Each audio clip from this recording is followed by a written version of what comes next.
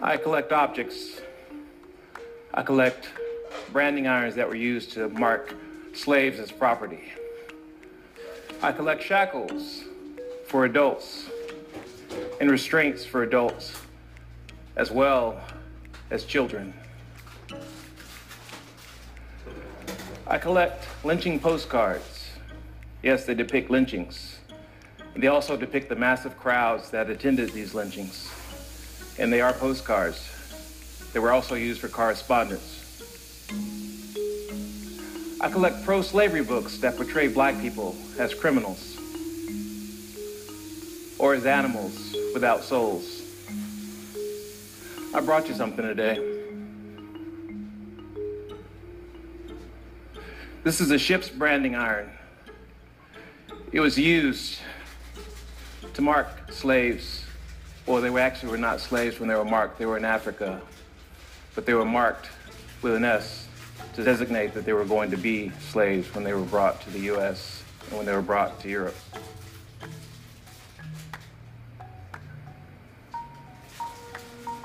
Another object or image that captured my imagination when I was younger was a Klan robe. Growing up in South Carolina, I would see Ku Klux Klan rallies occasionally, actually more than occasionally. And those memories of those events never really left my mind, and I didn't really do anything with that imagery until 25 years later. A few years ago, I started researching the Klan, the three distinct waves of the Klan. The second one in particular, the second wave of the Klan had more than 5 million active members, which was 5% of the population at the time, which was also the population of New York City at the time. The Klan robe factory in the Buckhead neighborhood of Georgia was so busy, it became a 24-hour factory to keep up with orders. They kept 20,000 robes on hand at all times to keep up with the demand.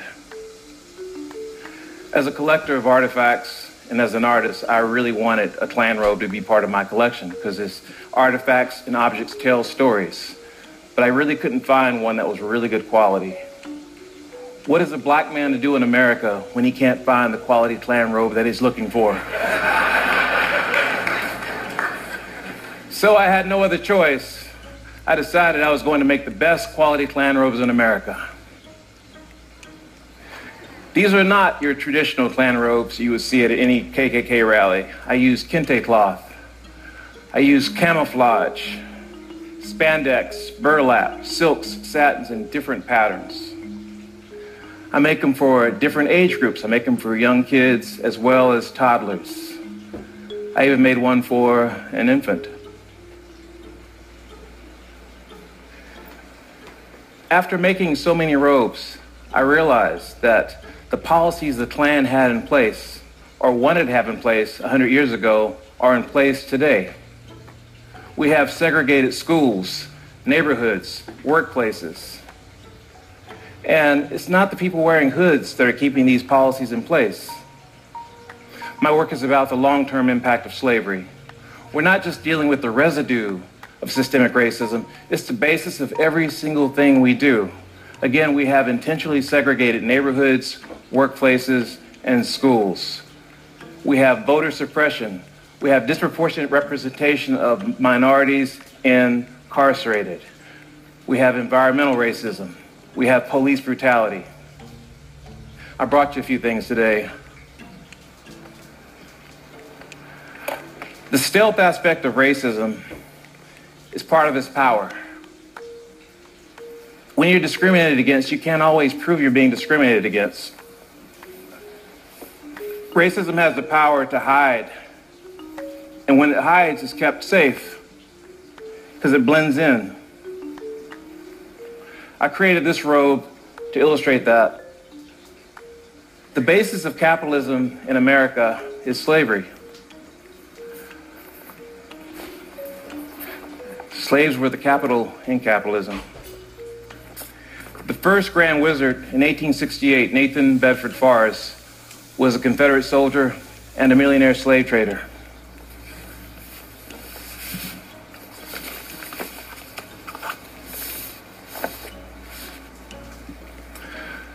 The wealth that was created from chattel slavery, that's slaves as property, would boggle the mind. Cotton sales alone in 1860 equal $200 million. That would equal $5 billion today. A lot of that wealth can be seen today through generational wealth. Oh, I forgot the other crops as well. You have indigo, rice, and tobacco.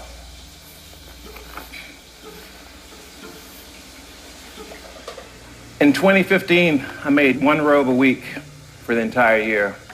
After making 75 robes, I had an epiphany. I had a realization that white supremacy is there, but the biggest force of white supremacy is not the KKK. It's the normalization of systemic racism. There was something else I realized. The robes had no more power over me at all. But if we, as a people, collectively, look at these objects, branding irons, shackles, robes, and realize that they are part of our history, we can find a way to where they have no more power over us. If we look at systemic racism and acknowledge that it's sewn into the very fabric of who we are as a country, then we can actually do something about the intentional segregation in our schools, neighborhoods, and workplaces. But then and only then can we actually address and confront this legacy of slavery and dismantle this ugly legacy of slavery. Thank you very much. Thank you.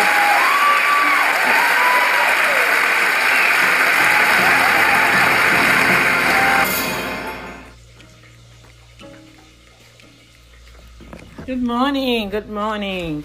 This is Dr. D with the Boom Factor, and I am just going through my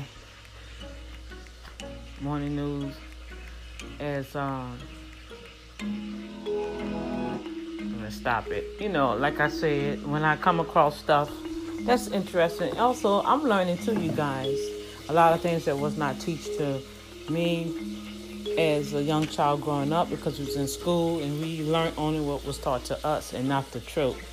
And so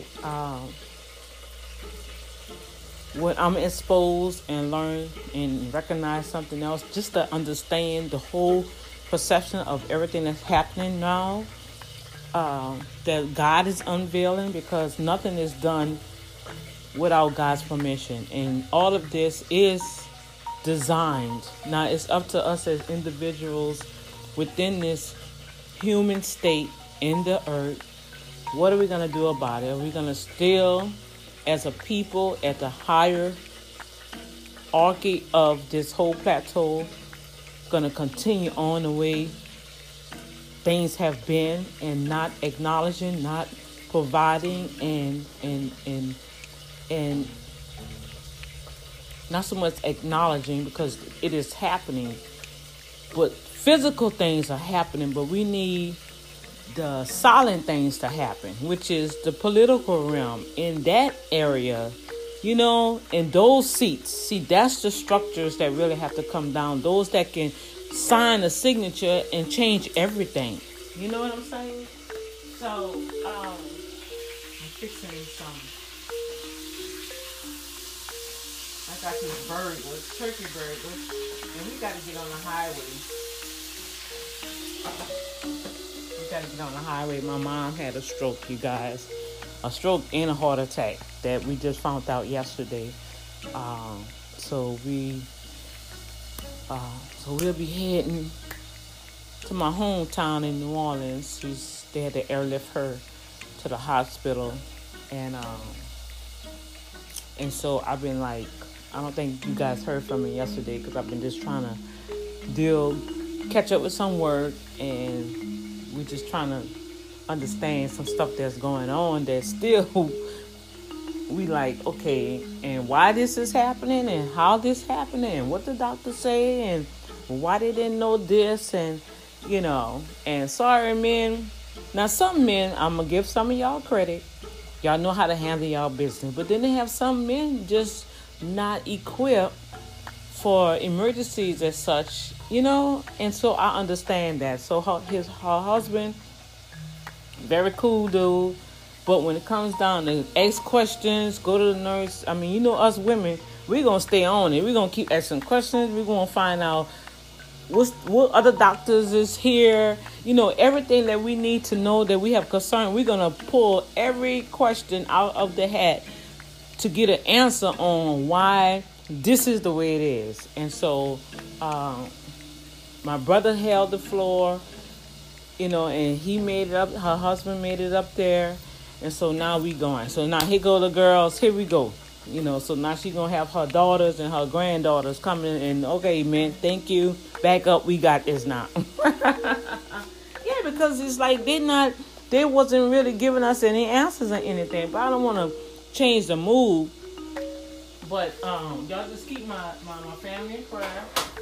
She is of age and she's doing well. And they tested her. She was negative with COVID-19, so that's good. Because she is over 70.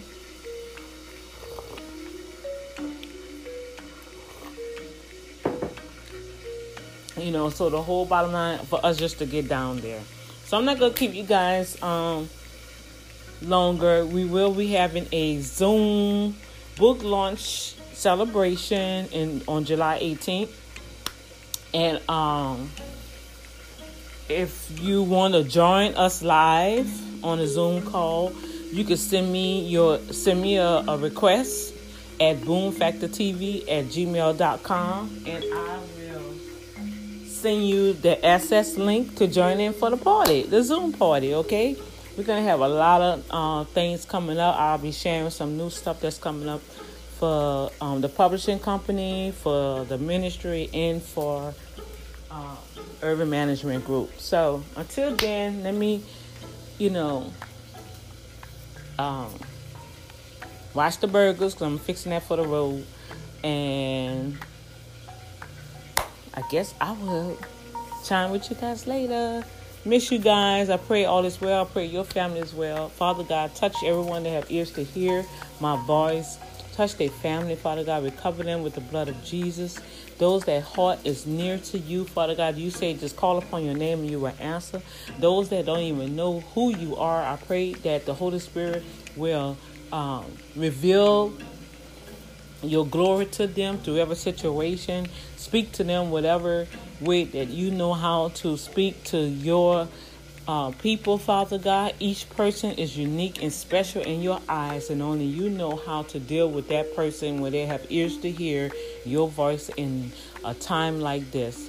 Father God, I thank you, Lord God, that you kept my family, you kept my children, you kept my grandchildren, and you are protecting and keeping an eye upon my mother until we get down there. And Father God, I thank you for every open door, for every protection. Messing up.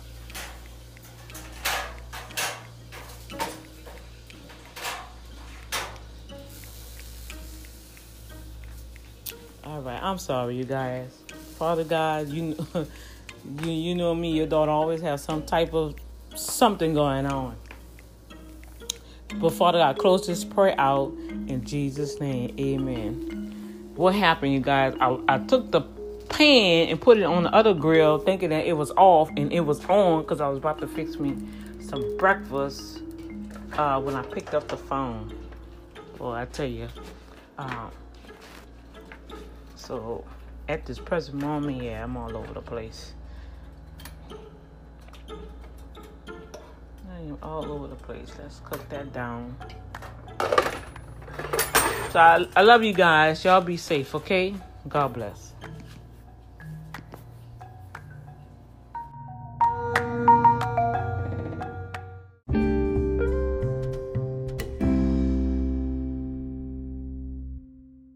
Florida. And 2 weeks after this picture was taken, my life went on a tremendous and continues to be on a tremendous journey.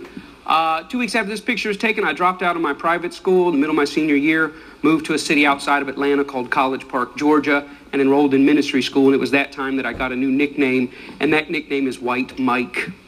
Now, how I got the nickname White Mike is pretty simple. I arrived at a church that had about 1,000 people, and when people would ask, have you seen Mike? And somebody said, Mike who? Nobody knew my last name. Smith was too hard.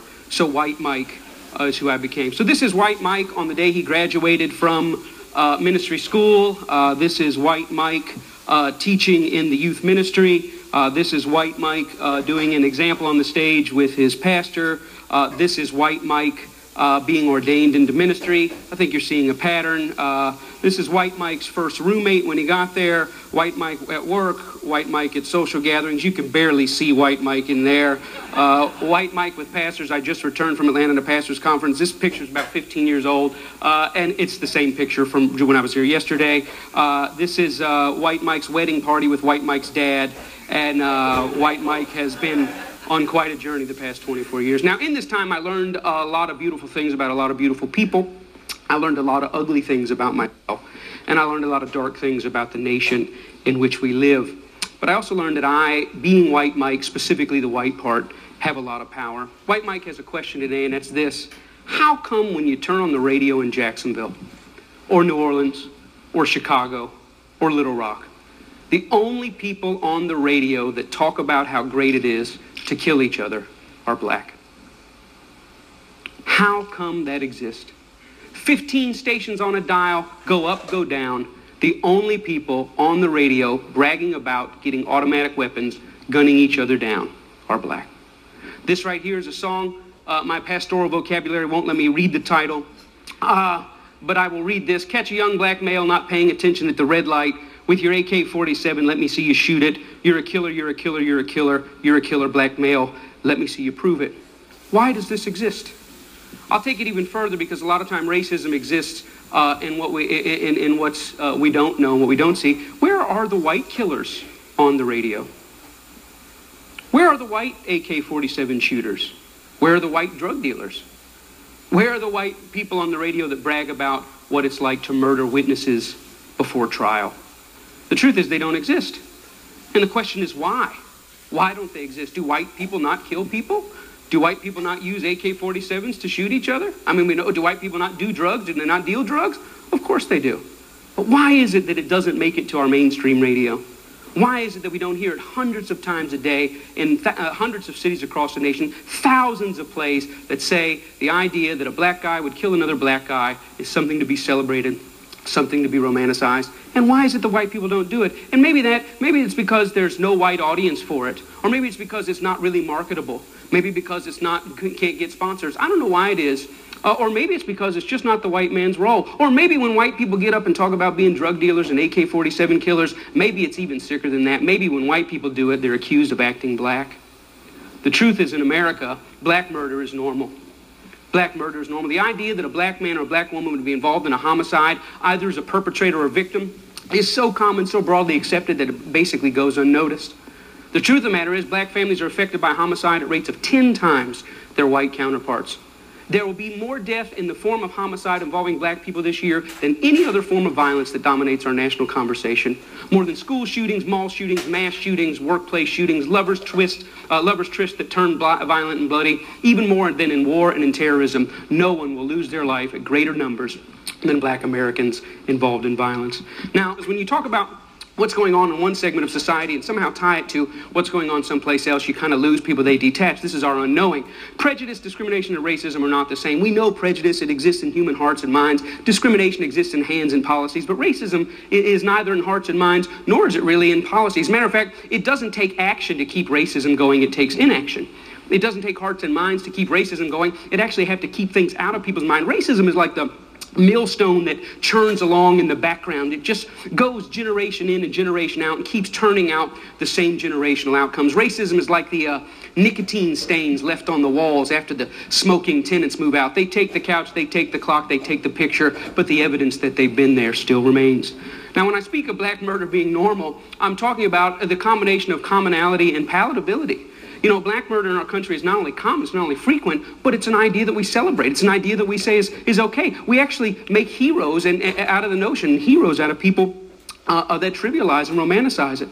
How common is black murder? Well, in some demographics in the United States, it's very common. According to the CDC, they release a report every year called the LCOD, leading cause of death.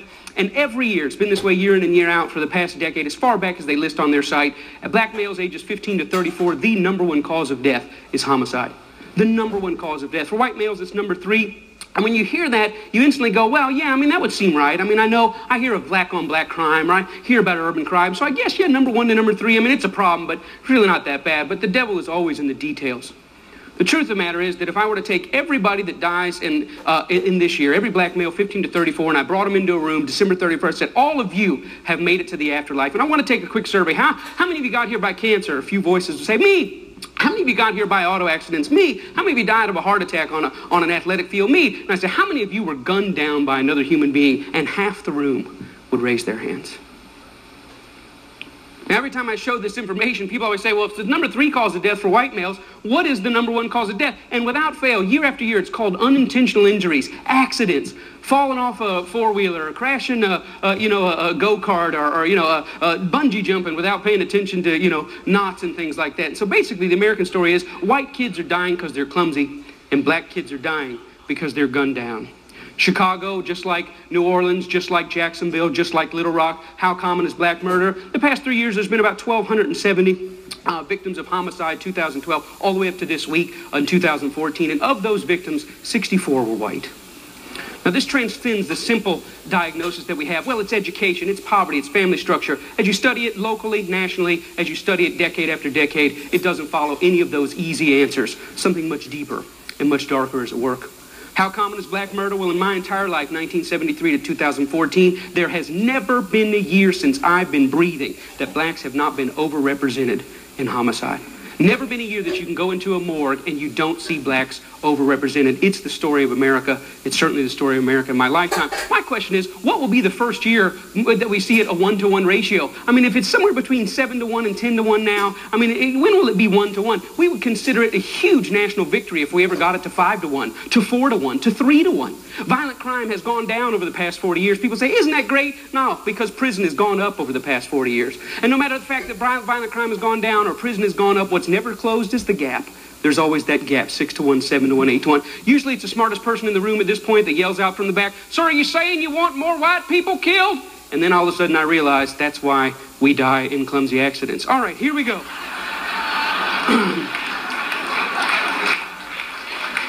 Now, the real question is, why is this going on? Why is this the story of my life? Why is this the story of my country? And everyone in this room falls into one of two categories. You're in one of two categories. Either there's something wrong with them, some core deficiency in black people, they're just prone to violence, so we use anecdotal evidence to talk about that, or there's something wrong with us. And depending on what category you fall in, if there's something wrong with them, you point fingers. Hey, we need to do something.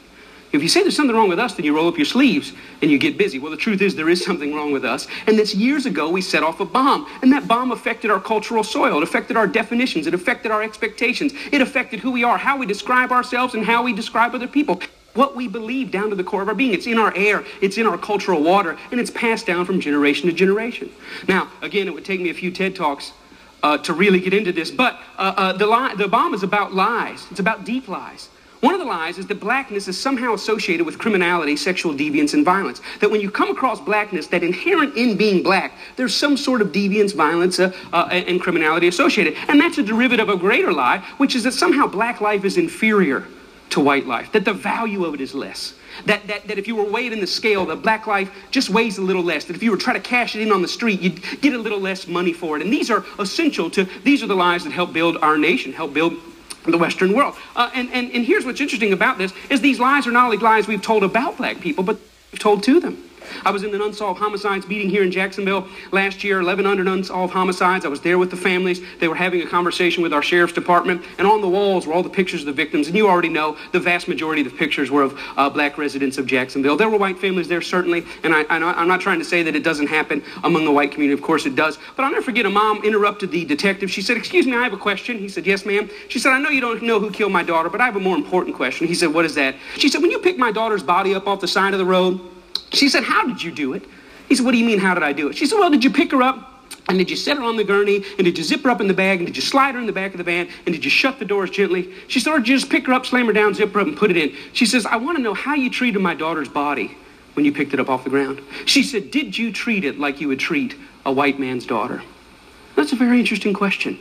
As though a mother doesn't have enough to deal with, she also has to wonder that when the people working the crime did it, Did they work it as somebody's personal, precious life was solved? Or is it just another dead black kid on the street? Another mother popped up. She said, yeah, I know you don't have the answer to who killed my son. He says, ma'am, you know I would call you if I had it. I want to call you. She said, I know I don't need a phone call. She said, but I do need to know that you pay attention to it. And I do need to know that my son's death matters. And here's why. Because she sees the files on her desk and on his desk in her mind. And she sees the stacks in her mind of dead black kids. And she sees the stacks of little white kids. And she just wants to make sure that in the common thing that happens all the time, that her son's life is just as precious as everyone else's.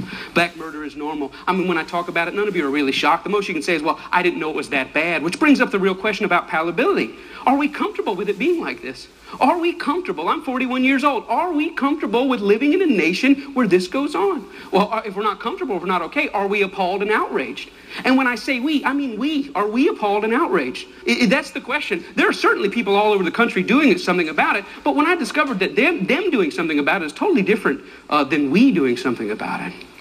Now, a lot of things that you have to understand is this about racism. And when I talk about prejudice, discrimination, and racism, the answer lies right here. It wouldn't seem like the answer is here, but if you want to know how comfortable we are with black murder, you just got to look at the marketplace.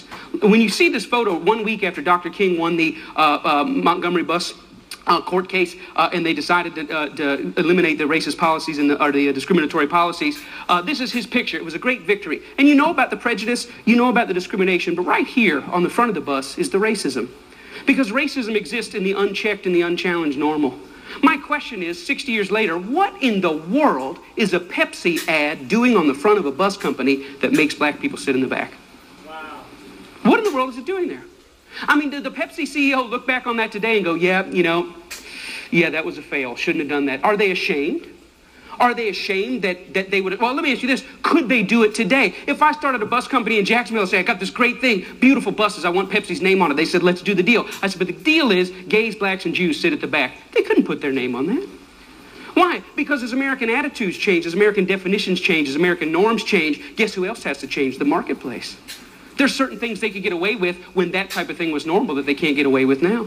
The same thing not only goes with policy, it goes with entertainment. My favorite cartoon, one of them all time, is Tom and Jerry. This is Mammy Two Shoes. Mammy Two Shoes, you never saw her except for a couple of times above the knees. She was always the one yelling at Thomas the cat for what he was doing. She was voiced by Lillian Randolph, a great radio actress. But here's the interesting thing. White entertainers create white entertainment. They carve out a black role, and the black role that they saw fit was to play this stereotypical black woman. That lasted up until in the early 50s, then huge protests broke out, and they said, you know what, we don't want to be portrayed like that anymore. And to this day, if you want to watch Tom and Jerry, you go home, you want to watch it on Netflix, you want to watch it on Amazon, this comes up on the screen. It says, what you're about to watch contains some racial stereotypes. They were wrong then, and they're wrong now. They were commonplace. We don't want to edit her out because that will make it like it never happened. We're going to put her in, but know that we know there's something wrong with this. Now, we don't have Mammy Two Shoes today. You can't get away with it. Nobody would put it out there. But we do have black people that get on the radio every day in white-owned companies, white-owned stations with white-owned sponsors that play the role of hypersexualized, hypercriminalized male. I ask these advertisers, I say, I've got hundreds of songs a day that celebrate killing animals. Will you put them on your station? They said, no. I got hundreds of songs a day that talk about assaulting women and abusing kids. Would you put them on your station? They said, no. I said, I got hundreds of songs a day that talk about murdering blacks. Would you put them on your stations? They said, well, that depends. Depends on what? Who it's done by and who it's branded for.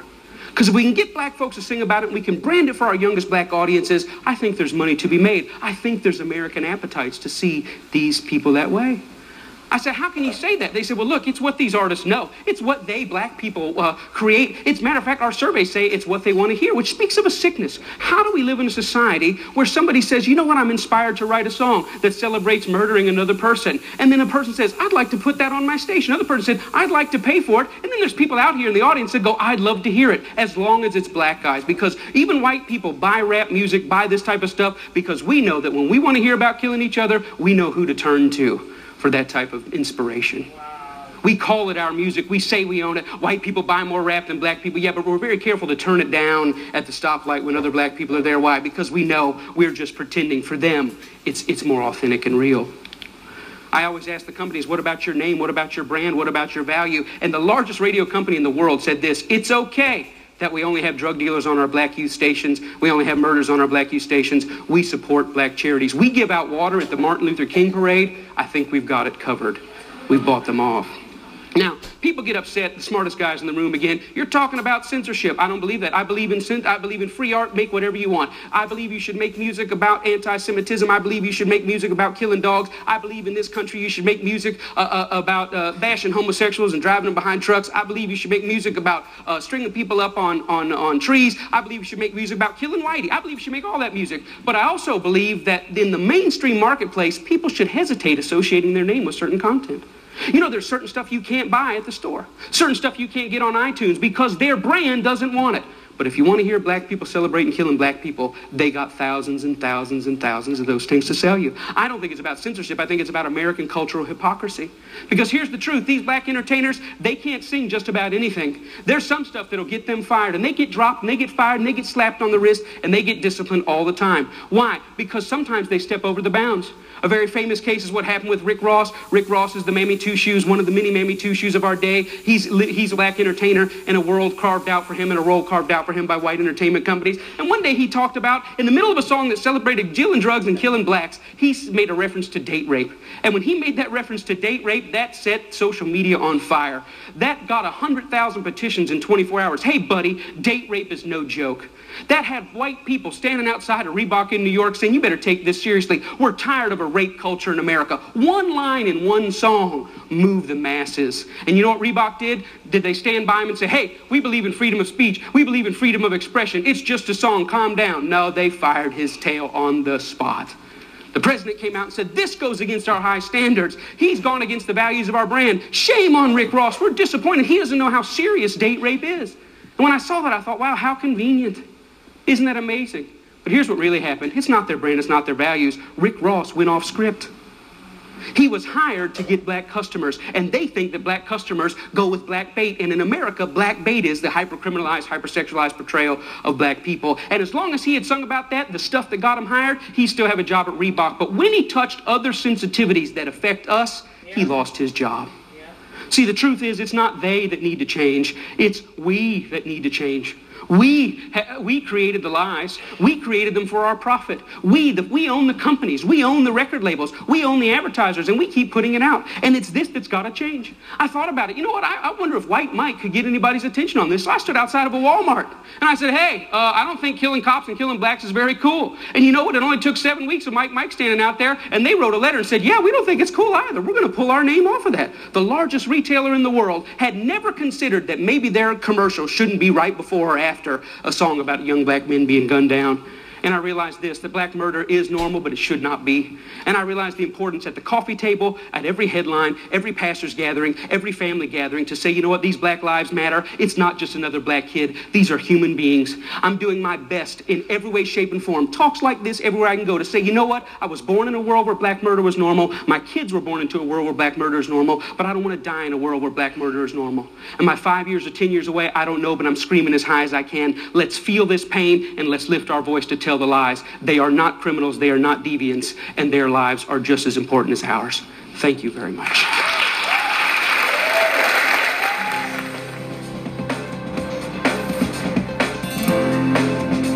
Thank you. That was done by Michael Smith. As you heard, they consider him as White Mike. He was on the Text Talk. And if you want to know more information about his speaking, you can always go to Text Talk.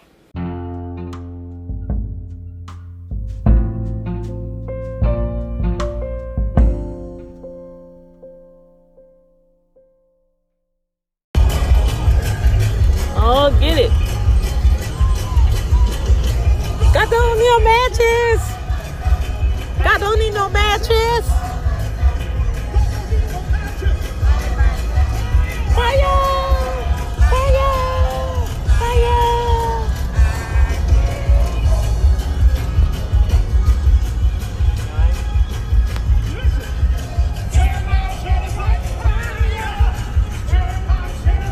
Fire!